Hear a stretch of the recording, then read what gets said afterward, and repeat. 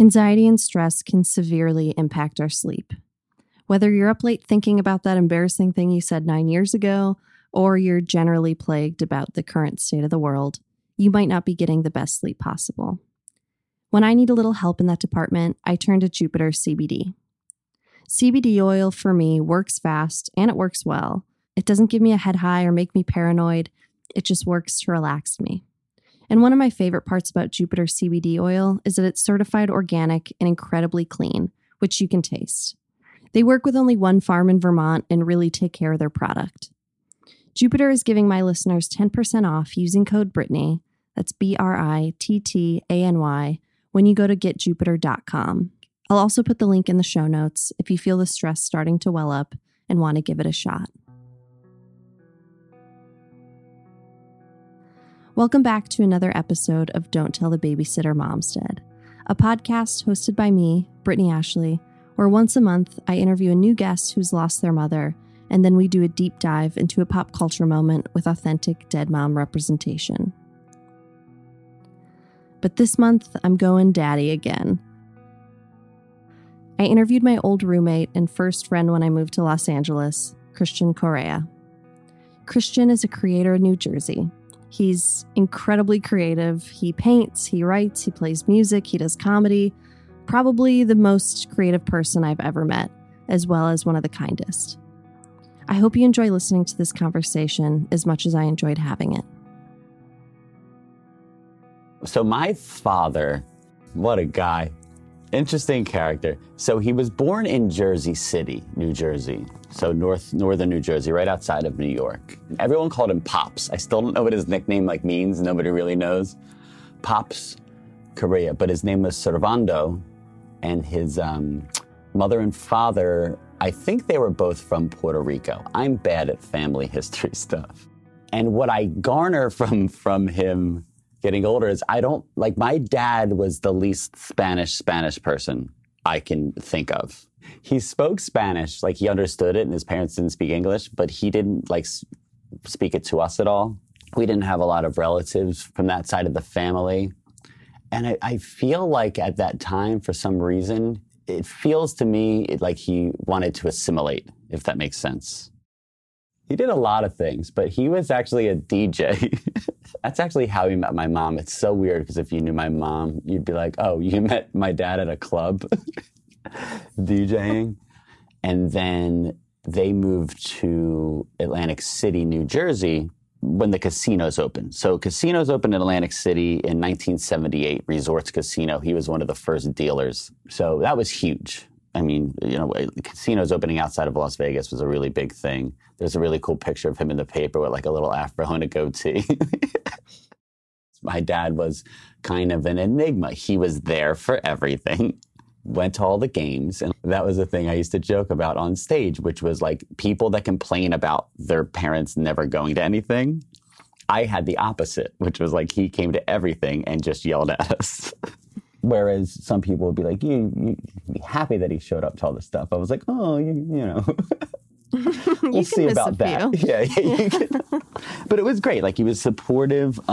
He was a big yeller at me and my brother. I have a brother that's 2 years older than me who was super nerd, straight A's, just he was a little angel boy and I was not. So I had very high standards to live up to. I remember I would get grounded if I got a C. I was like, what? Because my friends were D students. And I'd be all A's, a B, and a C. And they'd be like, well, you're not going out. And I was like, what? It didn't make sense to me. But, I guess they wanted me to do well, to succeed. And I did well. And, I feel like I was a smart child. But, it was a little hard on us at certain times. In hindsight, it makes sense. Because I see some of my friends people weren't hard on and they're not doing too hot. So another interesting story is I don't know if you have this, but growing up, there were people that, your parents would be like, hey, I don't want you hanging out with this guy or this person. And you're like, what? Jeff's great or whatever. And then as you grow up, you're like, oh yeah, Jeff's not that great. They were kind of right about staying away from that guy. I'm glad I called that guy. I'm glad I stayed away from that guy. But no, so that was it. So, and it's the same thing. It's all that hindsight. It's all the growth. It's all the different lenses where, like, in the thick of it, having to be home an hour before everyone else, it felt oppressive and not fun. Funny story, my mother worked at the school that I went to. She worked for the principal for the school that I went to. It was like, I think it was 8th grade. It was going into the summer of 8th grade. I think I got like a C or a D, and my mother actually, not like through the school, not like illegally for my transcripts, but like on her little typewriter, changed it to a B so I wouldn't get grounded for the summer. My father, unbeknownst to him, or maybe he's watching me do this right now, and he's like, God damn it. My mother and father were both actually married to other people before they got married. Yeah. So my father was married to a woman, and my mother was married to a man. But he actually had a child. So I have an older sister. We knew he was married before, and we knew he had a daughter. And we never really thought about it because we never saw her, right? But then one day when I'm like in the teens, she's in like her mid-20s, she like finds him or like reaches out to him. I don't know if it was like find him.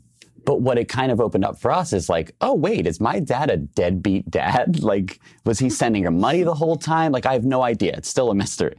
But it was just a not talked about part of my thing. And like I said, and then she came and visited us and we met and she looked like him. It was really weird. She was super nice, into art. And yeah, and she then had a goatee. She had a goatee and an afro. Exactly. She was a DJ. It was uncanny. She was married to my mom. It was my father's side of the family has had heart problems, like running through it like a river. And she actually passed away like a few years later. Oh, wow. At like 28. And I'm at the time like 16. And my first thought is like, well, that's what's going to happen to us. Like, so I think that's where my anxiety kicked in. I wasn't close to her, but having somebody like in my family, that's, a sister of mine pass away at such a young age, to be like, oh, that's a possibility. Because at 15, you're like, oh, you're immortal. To kind of explain my father in a nutshell, my dad had 2 strokes and a heart transplant. And then also after that, still smoked 2 packs a day. So I guess stubborn's the word.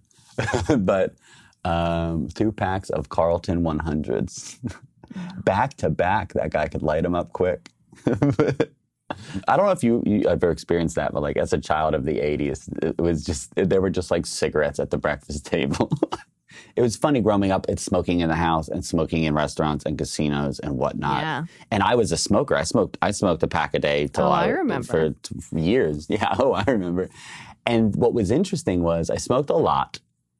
I think like when I moved to California, there wasn't smoking. So you got kind of used to having no smoke. And then the first bar I went to back with smoking was the one across the street from Second City in Chicago. What is that called? I think it starts with a W. Well, there's Old Town Ale House. I think it was that one, but there was still smoking in there. And I remember walking into that bar and being like, we used to do this on purpose. Because you forget how disgusting a smoke-filled, even as a smoker, just like ashing over people's shoulders. And it's interesting though, because I wonder if you started smoking, obviously because it was something that was so omnipresent in your life. And then you quitting smoking, because I remember we lived together at the time when you quit smoking. And you smoked way more than me. Like I didn't smoke a lot, but I was like, I'll quit too. Yeah. But I wonder if giving up smoking was kind of like a closing the chapter of that connection in a way. It was. In a sense, you mean with smoking and the father and all the smoking? Yeah. Yeah. So what's interesting was there's a book called The Easy Way to Quit Smoking, which I highly recommend if anyone is listening and smokes cigarettes. It's a boring, terribly boring and not greatly written book in terms of if you're looking for wonderful prose.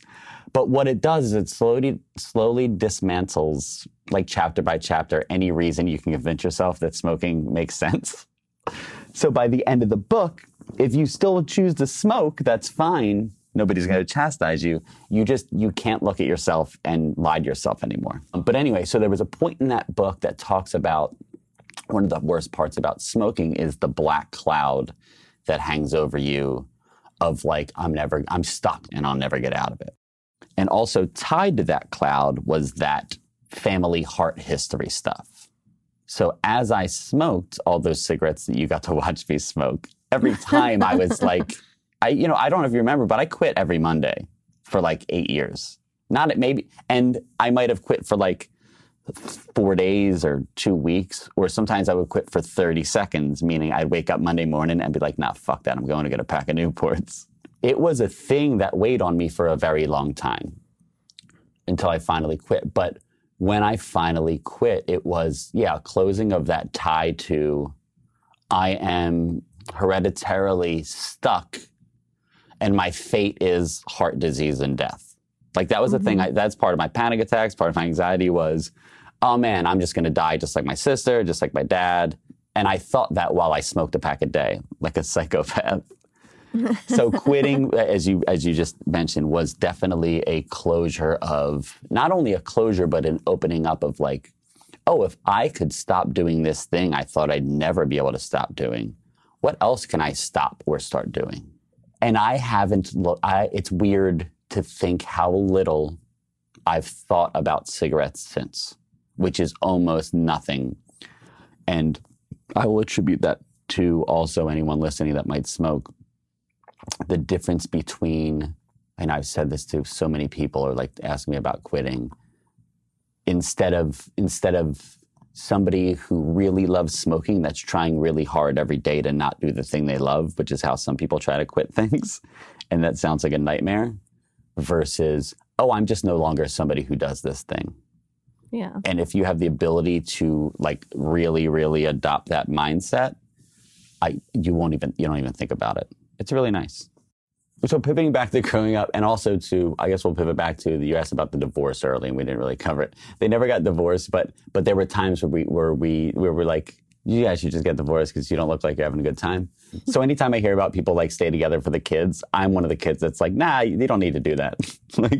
Unless they're like 6 and you're going to destroy like their life early or make it weird, like custody battle. But by the time I was 18, I was like, you guys can do it.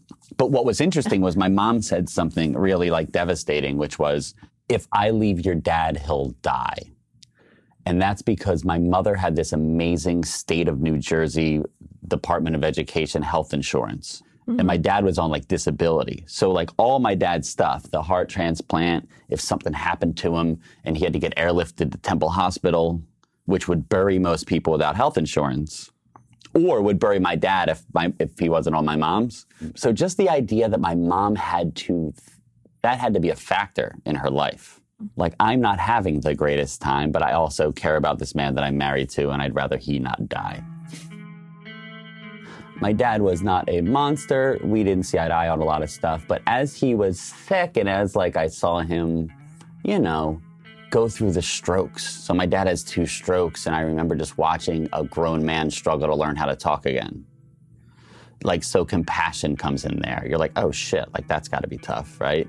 So there was like a softening over the years as I was dealing with my own anxiety and learning how to like calm myself down. I think it softened everything around me in a way. When you live at your parents' house growing up, it feels in some ways, I assume for most people, like a semi-oppressive regime. Like, because you gotta do what they say, my house, my rules kind of thing. And then when you're out and you can do your own thing, then you can make decisions on your relationship, if that makes sense, mm-hmm. on the parameters of it. I'm no longer the person doing things for somebody because they're telling me to do it. I'm doing things because I get to decide what kind of relationship we're going to have. There was a point with my dad where, like, even though we were like butt heads, I would try to wake up every day with like a clear heart. Clear eyes, full heart, can't lose.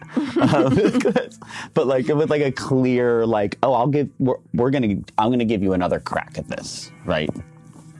Not like he's got to prove himself or do anything different, but like, I'm not gonna go into this thing with animosity or preconceived stuff. I'm gonna wake up and give you the benefit of the doubt, and if that goes awry, we'll try again tomorrow.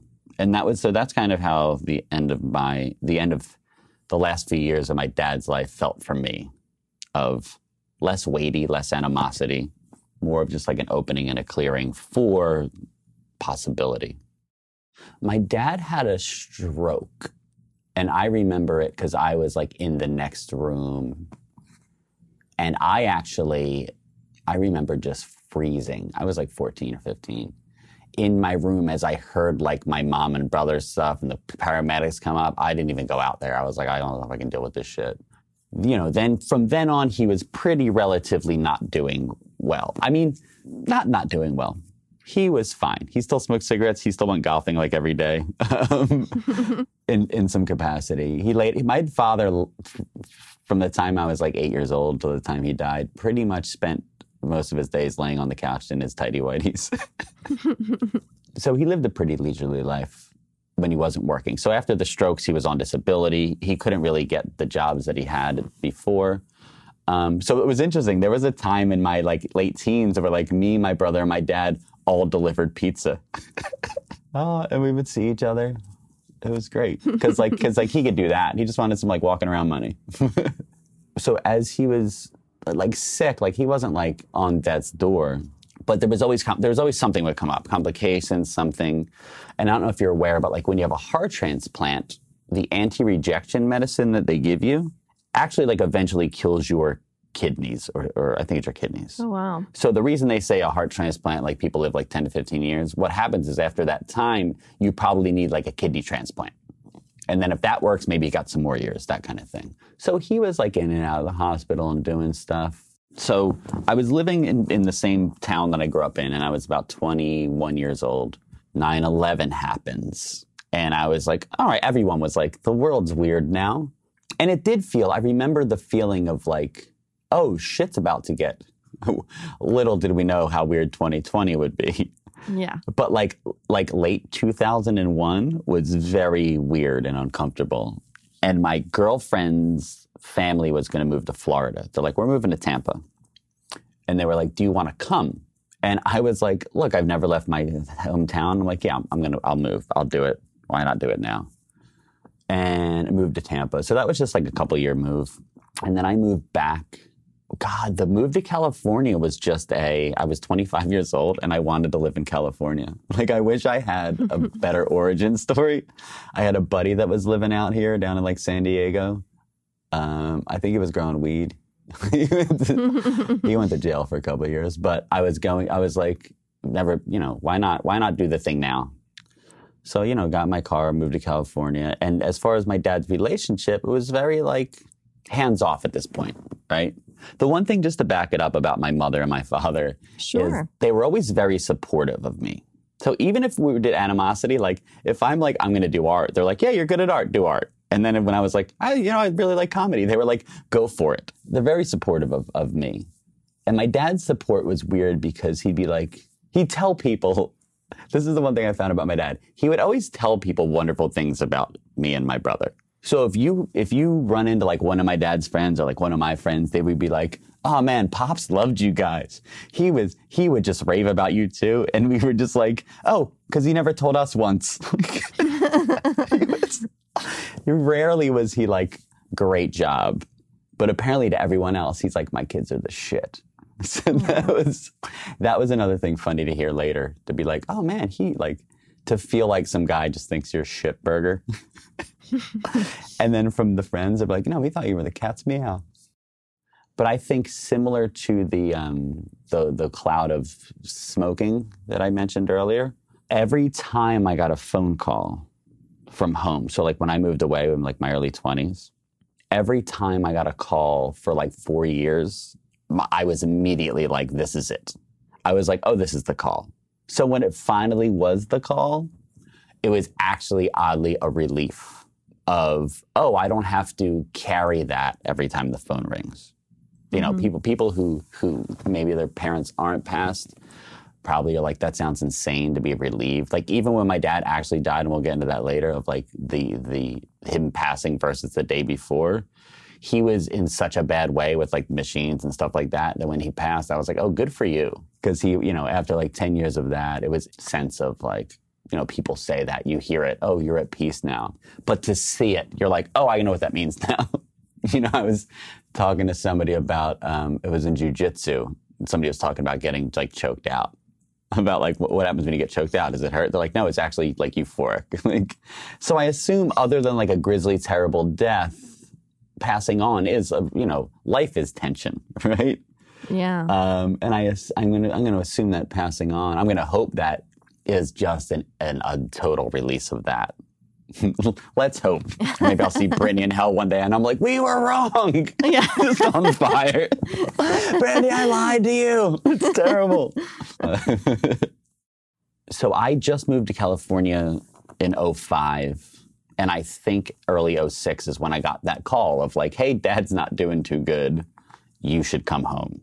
Around this time, I was kind of just out there waiting tables, not doing much. I come home, spend a couple of days with my dad as he's like dying. And it was cool. Like that was like the softest we'd ever been, if that makes sense. Yeah. There was no reason for any whatever. Plus he was like hopped up on drugs too. He was super nice. He's like, okay, he's kind of like, he's lucid. He's on these machines. But he's moving around, he's walking around, he's talking, he's doing fine. Then over like the course of 3 days, it gets worse. Like he's not moving around. Then he's got a breathing tube. So there's a lot going on. There's my mom and his sister secretly like in the corner having to like decide, well, what do we do? What's weird is like, who decides if somebody else dies? If you gotta pull a plug or like who's in charge of that? The family member, the wife? So like there's a lot of weird stuff swirling on all the while he's just laying there, not looking great, eyes glazed over. It was weird to see somebody, I call it dead, but being alived by machines. My uncle lives like 20 minutes from the hospital and he's like, yo, I'm gonna take the boys. We're going to go watch. There was like a UFC fight or something on that night or a boxing match. We're going to get some pizza. We'll come back in the morning. And I was like, all right, cool. I was like, I'll leave my phone on. Call me if anything happens. So I guess like my phone died or some shit happened. But we go to the hospital the next morning and I'm in front of it. I walk fast. I'm a speed walker. So I get in there before everyone else and I walk into this room and it's just my dad, right? No machines, under a blanket. He's chilling. And I'm like, oh, he looks better, right? And then I realize he's got tape on his eyes. And I'm like, oh, he's dead. And right when I realized that, these nurses come running around the corner like a movie. And because they did not want, like somebody probably should have been there to not let me walk in. But to me, like they were all worried. And I was like, nah, man, it's fucking cool. Do you know what I mean? So the mix was, there was this dual, I'm relieved, but now I'm like incredibly sad. You don't realize that when somebody dies, like that's it. There's nothing else you can say or do or talk, that's it. And I remember walking over to the bed and just like touching his feet and his feet were still warm. Like it was weird. You freak? Yeah, a little freak. Yeah, exactly. Sucked on his toes. But like, yeah. My mom came in, she's like, what are you doing? I was like, I'm doing your job, Linda. No, but I remember just like, I had like a moment there and of just like, I think about that moment sometimes when I'm like stuck with something or stuck with somebody. And I'm like, you dummy, just do or say the thing because you might not be able to. And there's nothing worse than not being able to. Once that door is like actually shut. I think you've been to funerals or people have died where like there's that weird mix of like you go in and out of it, right? You're just like a normal day and then all of a sudden you're crying about some shit, talking to some friends. And so, there's waves of it. Hold on, let me tell you about the funeral real quick. So my brother at the time had just become like a pretty hardcore born again Christian, right? And so I have never before this really spoken in public. And I'm a pretty shy person. You might not believe it because I'll run around naked and do comedy and stuff. But in general, like, I'm a pretty, like, I don't like public speaking at this point. So I was going to speak, but then before at the funeral, I was like, I don't think I want to speak. And they're like, that's fine. But then my brother goes up, right? And he starts going into like this thick Jesus. I don't want to say diatribe, but it started to get a little like preachy or repenty. And I remember having the moment of like, I've got to come out of the bullpen and save this thing. I was like, he's bringing this thing down and we're at a funeral and that's hard to do. So I remember having to go up and just like palate cleanse. So I went up, just spoke and like from the heart. Like that was the first time I really, really opened up about our relationship and about things and stuff in front of human beings. And like I said, and some of it was funny and they laughed, some of it was sad and they cried. I felt the power. but what was interesting was like in leaving, there was that closed door of like, all right, well, there's a relief to that. And then there was this weird opening, tiny door that opened of like, well, that's interesting that I just learned a new thing about myself. That other people are like, hey, man, we think you should do this thing. So it's oddly a time of like, same paradox of like sadness, but also like, well, what am I going to do when I go back to LA? Now I have like another thing to think about. Like one door closes, another door opens. Did you just make that up? You know what? Let me Google it real quick. My dad's funeral was the first time I did stand-up comedy. And what I mean by that is the first time I wrote a thing out and was like, oh, this part's meant to be funny, and then did it, and it worked. And I was like, oh, I'm a magician. But it's interesting to think in hindsight of, we think about death, right, as a thing. Like the death of your mother, the death of my father, and how hard it must have been. But I live in this weird world recently of like everything's connected, right? So I'd like to think of the idea of like, oh, if my dad didn't die, we would have never met and lived together. Yeah. Because I wouldn't have been on the comedy path. I wouldn't have been living in this area. I wouldn't have met you at this place. And I like to try to do that with everything. Of like, whoa, what came of this? But yeah, so that was it. I had just moved to California, and from doing that, after the funeral at that little party you have where you eat all the food, people were like, you should do stand-up comedy. And before that, I was like a huge fan of stand-up, but I was like, that's not a thing people do, right? And then when I went back to California, it was like that seed was planted. And then I started doing it, and it was fantastic. And it changed my life. So thanks, Pops.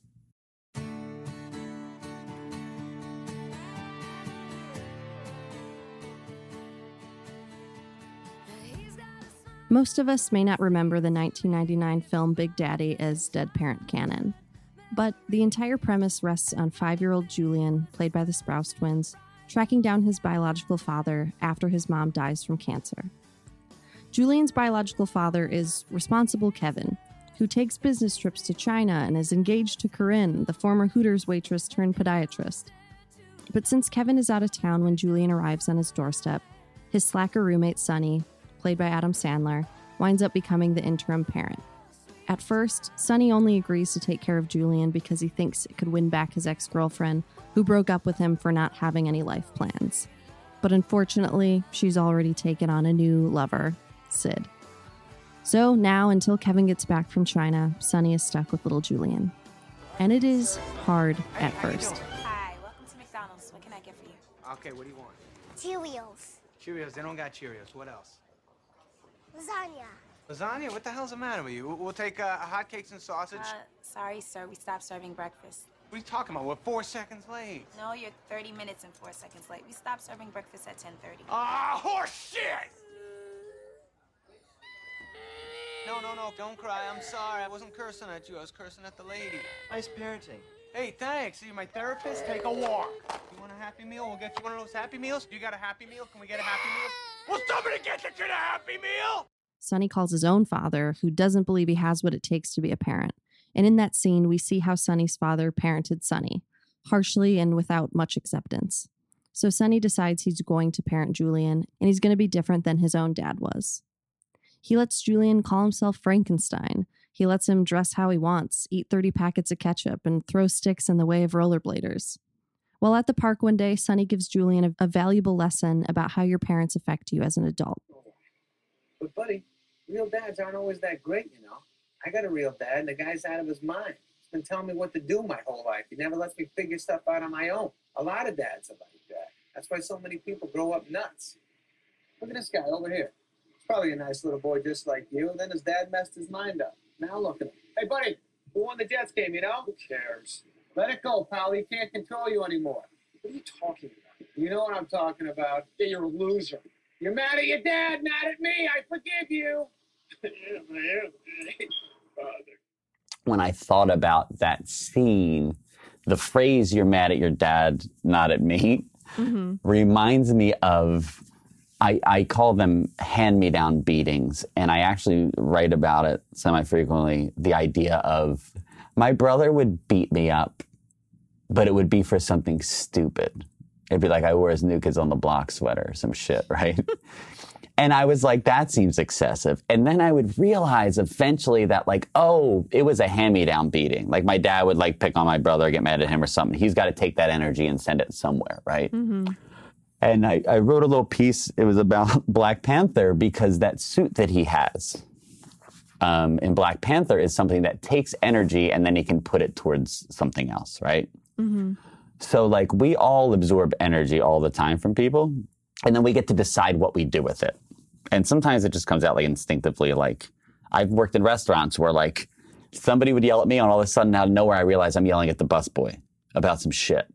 So that scene where he goes, "You're mad at your dad, not at me," that sentence just perfectly encapsulates, like, the way that guy's energy came out was, like, to be gothy and sad at the world and mad at the world. But in reality, he could just, like, hash it out with his dad. Yeah, it's like a transferring of what you wish you could talk about the first person with. You're transferring it on to the second person, or you're transferring it on in a negative way elsewhere. And you can transfer it to somebody else in a negative or positive way. You can bury it into, like, art or writing. You can stuff it down inside, but, you know, Brene Brown said it was something about, like, creative energy it metastasizes. And if it doesn't come out in healthy ways, it's going to come out in ways you don't want it to.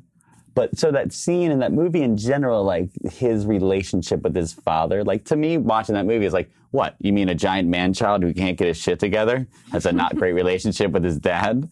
That sounds pretty familiar. I can get on board with that. So again, that's a weird transfer of energy. I'm going to take this energy my dad gave me, and I'm going to try to do the opposite. And what you realize is the opposite ain't that great either. Right. Letting your kid eat 30 ketchup packets and wear whatever he wants sounds fun. Similar to, like, me, there was a large portion of my life where I was trying to maximize freedom. And to me, maximizing freedom was not having responsibilities. The job that gave me the easiest time off, the relationships that were, like, whatever.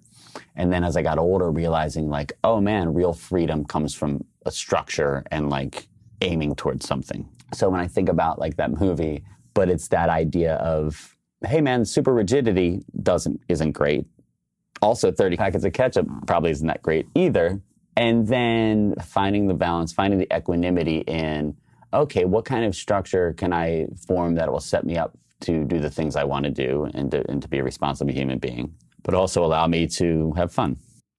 Eventually, Child Services finds out that Sonny is not, in fact, Kevin, and he has to go to court for impersonating Kevin, because apparently it's a federal crime. But in court, Sonny is on the stand with his own father cross-examining him, because he's a powerful lawyer and this is just a normal thing to do. Because if there's anyone out there who doesn't think that Sonny should be a parent, it's his dad. And there's this moment they have together, a softness. Hey, I love you. What? You don't have to be scared. It's all right. What are you talking about? I'm not scared. If I get custody of Julian, I'll be his father forever. And that scares you because you think there's a good chance I might fail. Sonny, it's more than a chance. It's a certainty. You're wrong, Dad. You can be scared that I might get pickpocketed in a bad neighborhood or I might break my leg skiing, but don't be scared about me being a dad because I will not fail at that. I can't. I love this kid too much. I love him as much as you love me, Dad. And I'm gonna give him advice, and I'm gonna guide him, and I'm gonna be there for him whenever he needs me. I'll fly to New York to be at his court case, even if I disagree with why he's there in the first place. Sonny, you work in a toll booth. Don't be scared about me making money. I am in love with a beautiful girl who makes plenty of it. She'll be my sugar mama. I gotta get me one of those. I know this is the right thing to do, Dad, because I would die for this kid, just so he wouldn't have to feel 1 ounce of sadness. That's why you're here right now, to protect me, to be scared for me. To be a good father. And that's exactly what I'm gonna be.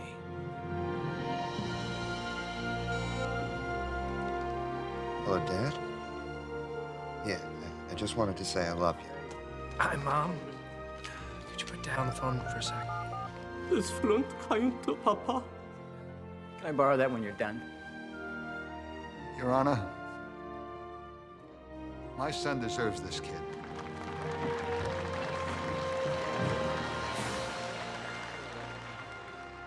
The one thing about my dad was like, unlike Sonny's dad in the movie, he was like a powerful lawyer. My dad wasn't. So I think about my friends growing up whose parents were like businessmen or like owned companies or entrepreneurs. And those kids kind of like grew up into that, right? Mm-hmm. Well, my dad laid around in his underwear. So anytime I don't know if we've ever talked about it, but like I have a really hard time just watching like a movie unless I feel like I've earned it. Because like laying around and doing nothing to me is relaxing for some people. For me, I'm just like, no. It's not, I don't want to be my dad. It's how unfulfilling that looks. By seeing the ways in which his own tough dad failed to parent him tenderly, Sonny wanted to go the opposite direction. And although Sonny doesn't get custody of Julian in the end, they end up staying close as step-uncle and step-nephew. Sonny married Layla, who is Corinne's sister, and Corinne and Kevin are Julian's parents. You get it. You have a belly button? Well, we all have belly buttons. You know what? We all love Yoo-hoo. Especially Yoo-hoo with a little rum. What's wrong? You don't know what rum is? Rumpelstiltskin? Rumpelstiltskin. Rumpelstiltskin's a good man. So are you guys. Hey, stay clean. Stay focused. Stay strong. Frankenstein, have fun with your friends. It was just, you know, you were right. Like we are dumb 90s comedy dummies. Yeah. And kind of back to you for a second. You know, it's interesting. So you were born, what, 88? So your mom passed in, what, like 94? Mm-hmm. So, you know, and I don't want to dive into you. You've gone to therapy. I have not. I would love to. But like, I was reading a thing about people that do things repetitively, watch things over and over. Part of it is like could be like a trauma response. And I was interested because I remember like you could watch the same movie like 1,000 times. Yeah. And you are firmly in the mid-90s wheelhouse. Totally. And is that live in that world for you? 90s fashion, 90s music, 90s movies, 90s TV shows. I mean, my like obsession with that.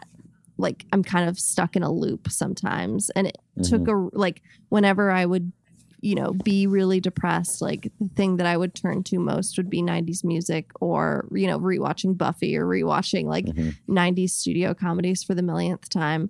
And so, yeah, I think that was like a major coping mechanism of mine. It's weirdly taken a lot of effort for me to venture outside of those genres and being able to see the value and kind of like watching more present day shows that are on and being able to see those as just as fulfilling because it's like leaving something behind in a way. Yeah, and the reason I mention it is like these weren't your like you said, you were 6 when your mom passed and you were like 10, 12 in the 90s ended. So this wasn't like your middle formative teenage. This is pretty young for that to be the ones that stuck. That's why I asked.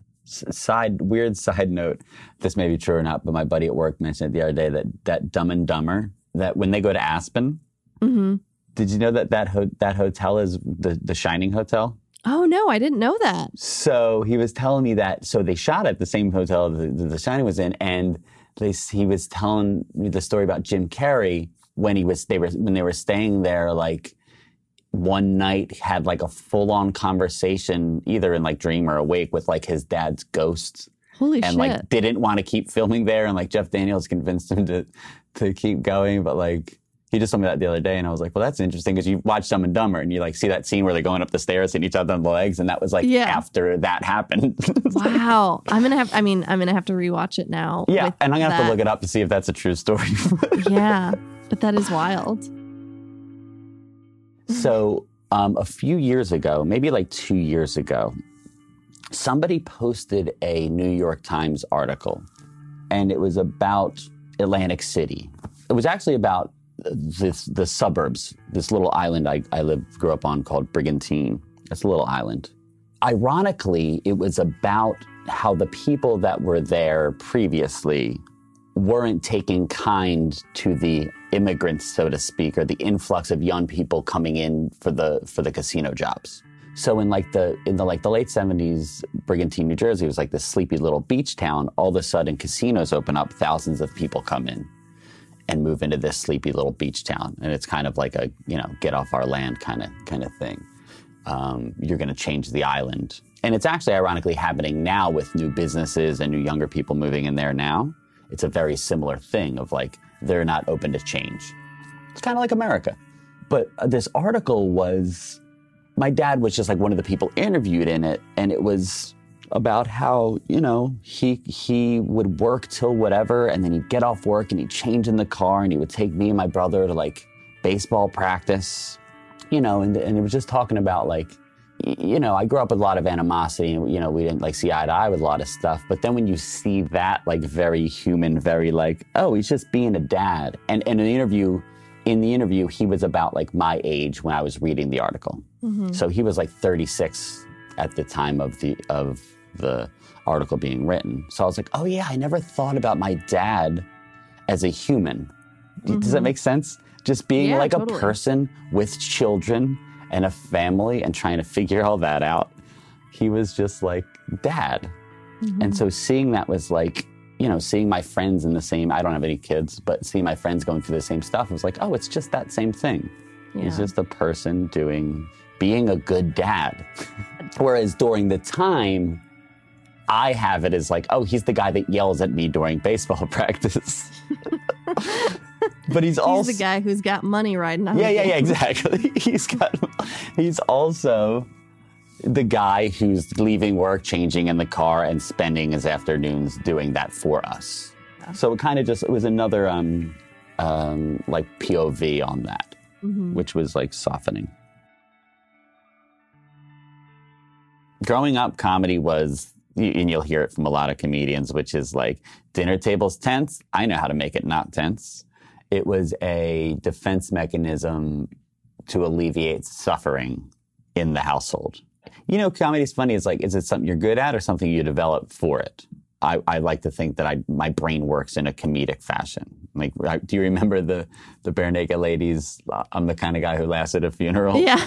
I remember hearing that line and being like, yeah, I get that completely. So early on, it was a thing. And growing up, we used to just watch HBO comedy half hour. Like I'm a huge comedy fan. It's one of my favorite things in the world to do is laugh. One of the things I miss most about LA and stand-up was sitting around with your buddies and just laughing at dumb shit. Mm-hmm. Comedy friends are the best friends. Not the super sad ones that are boring and weird, but like the ones that are just like, I lived in California for like 4 years. And when I started doing comedy, I finally made friends like I had growing up. Mm-hmm. Just those ones that were like unafraid to talk shit and like get in there and be real with you. As I got older, the mix of my dad's funeral, and I was also working at Road Trip Nation.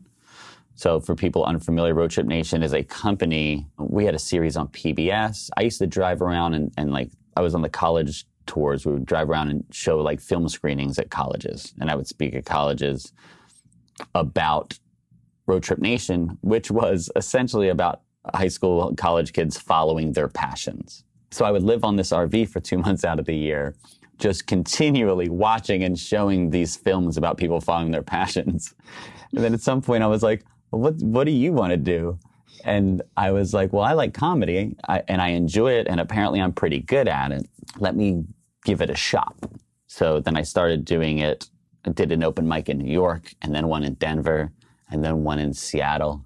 And then when I moved back to California, I did it pretty regularly. And it was the first time since I moved to California where I was like, oh, I've got a purpose right now. Before that, I was like just working in restaurants, like, oh, what the fuck am I doing with my life? And now I'm like, oh, I know what I'm doing with my life. And now my restaurant job is just what I do to pay the bills.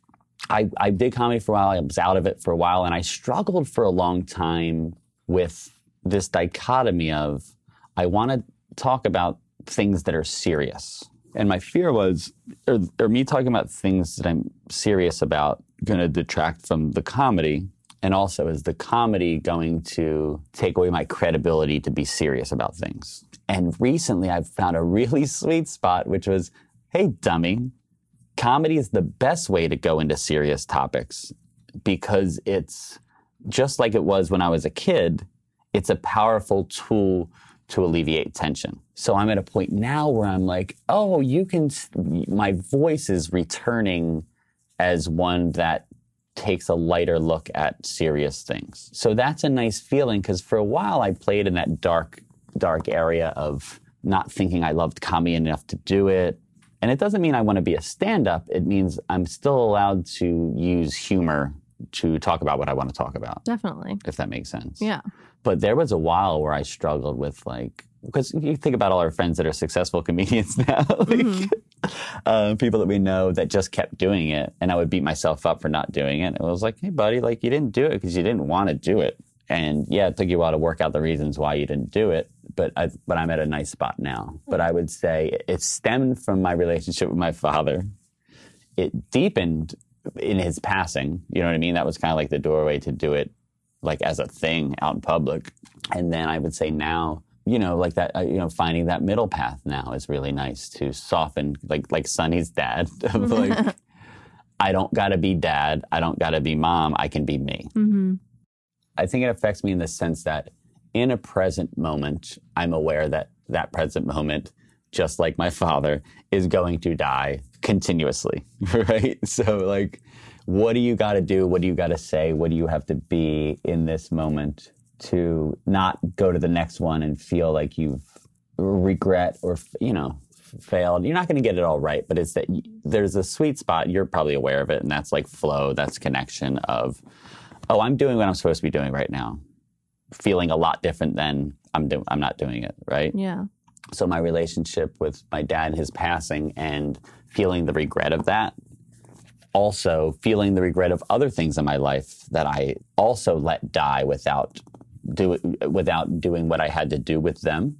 It's a powerful reminder for me to not let those moments pass without doing what I got to do. When they talk about the regrets of people dying, every fucking person that ever dies is like, oh, I wish I did this. And, I wish I was more true to myself. So it's that thing. Interestingly enough, I was upstairs on Kent Street at the house doing yoga on the patio. It was just also a really nice patio to do yoga because it felt like we were in Thailand. Yeah. Like that. I think a lot of my life has been searching, right? I don't know if you ever read, the story of the Buddha. There's this idea that he was born into a rich family and he didn't experience suffering at all, right? At all. He looked like he was sheltered. And then one day ventures out and sees suffering. And he's like, what is this shit? Anyway, long story short, this guy goes out and he spends years away and meditating and stuff. I think it's 8 years. Eventually enlightened, comes home. He's talking to his mom or his dad. And they're happy because they see this really cool change in him. And then his dad or his mom was like, well, did you have to go away and do all that to get it? And he's like, no, I didn't. But I had to do that to realize that I didn't have to, if that makes sense. So for me, it's this idea of I've always been searching and wondering, blah, blah, blah, this external stuff. I'm a very tactile Labrador retriever, Mr. Peanut Butter, pleasure-seeking person, right? I'm like, what's next? What's next? What's next? What's next? And always being unsatisfied. And what I found was in that searching, in the meditation, in the going within, in the finding silence, in the spending time, not trying to find things externally, but really just listening to yourself, is where I started to find that peace. Mm-hmm. Living internally has opened up so many things externally that I think I'm going to keep it up. Yeah. It's changed my relationship with myself, and it's changed the world around me. The way people interact with me and the things they tell me and the things they tell me about me continue to humble me, but also make me very happy that that's how my way of being in the world, has that effect on people is nice. Sometimes I feel like a robot. Sometimes I feel like a psychopath in terms of, I remember even just thinking about this podcast and knowing how your relationship with your mom and whatnot. And, sometimes I got to dig in and be like, where was the grief? There wasn't a lack of grief, but sometimes I feel like I don't feel things as strongly as others in certain capacities. Like I know people right now that their mothers died 4 years ago, 5 years ago, 6 years ago, and every day they're still like, I can't get over the death of my mother. I'm devastated. And I'm like, fuck, like I almost wish I had that kind of relationship with my dad that would be that devastating. But I also don't wish I lived that life of devastation. Yeah. So with my father, what has happened is, general death of a person grief occurs. Nothing extreme, because it's not like, oh, I lost my best friend. It wasn't like right. that kind of relationship.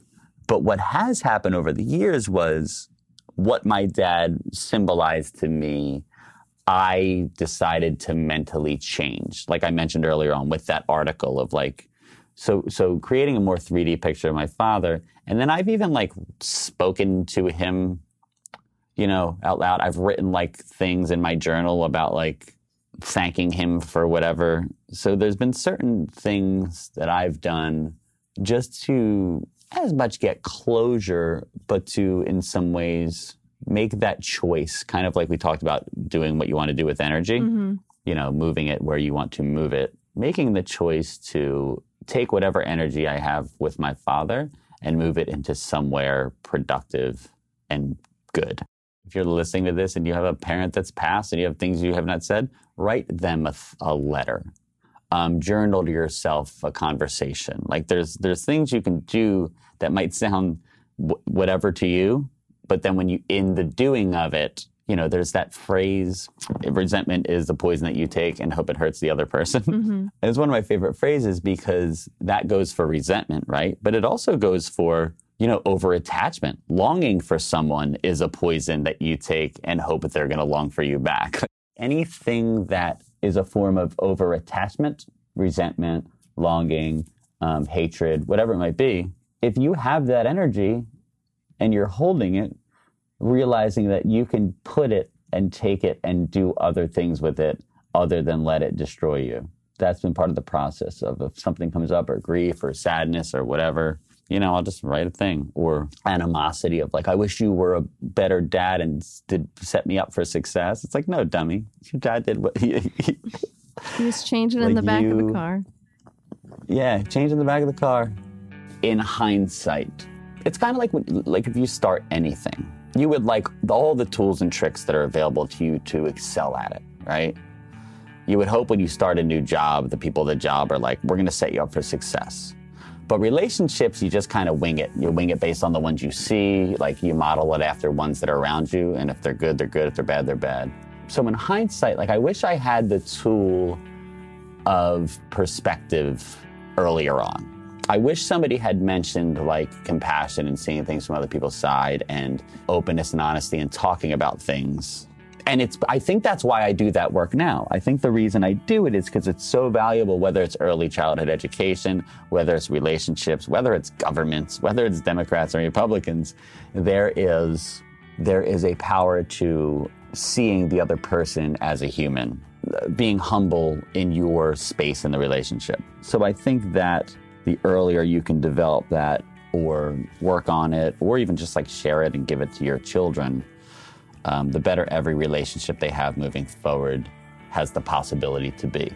And do you feel like that you and your dad weren't able to reach that point by the time he passed, or do you think it was like a little too late? If I had a time machine, if I could take a time machine from me in 2019, and what I know and do and feel, and take it to I can't do math. my late teens, 1864. If I could take it back to my late teens and use some of that, I think I would have had a much different relationship. And I don't think, even up until his passing, it got to where I don't think anything can always get to where it can be. But I think it got better, but I think there was a lot of more room. Thank you for listening to this episode of Don't Tell the Babysitter Mom's Dead. If you want to find out more about Christian, you can follow him on Instagram at Connecting with Christian. If you want to support the podcast on Patreon, you can find it at patreon.com/deadmomcast. I'm Brittany Ashley, and you can follow me at Brit27Ash, BRITT27ASH, or BrittanyAshleyFunny.com. The music is by Interstellar Sarah Michelle Gellar, and the logo is by Christine Tuna.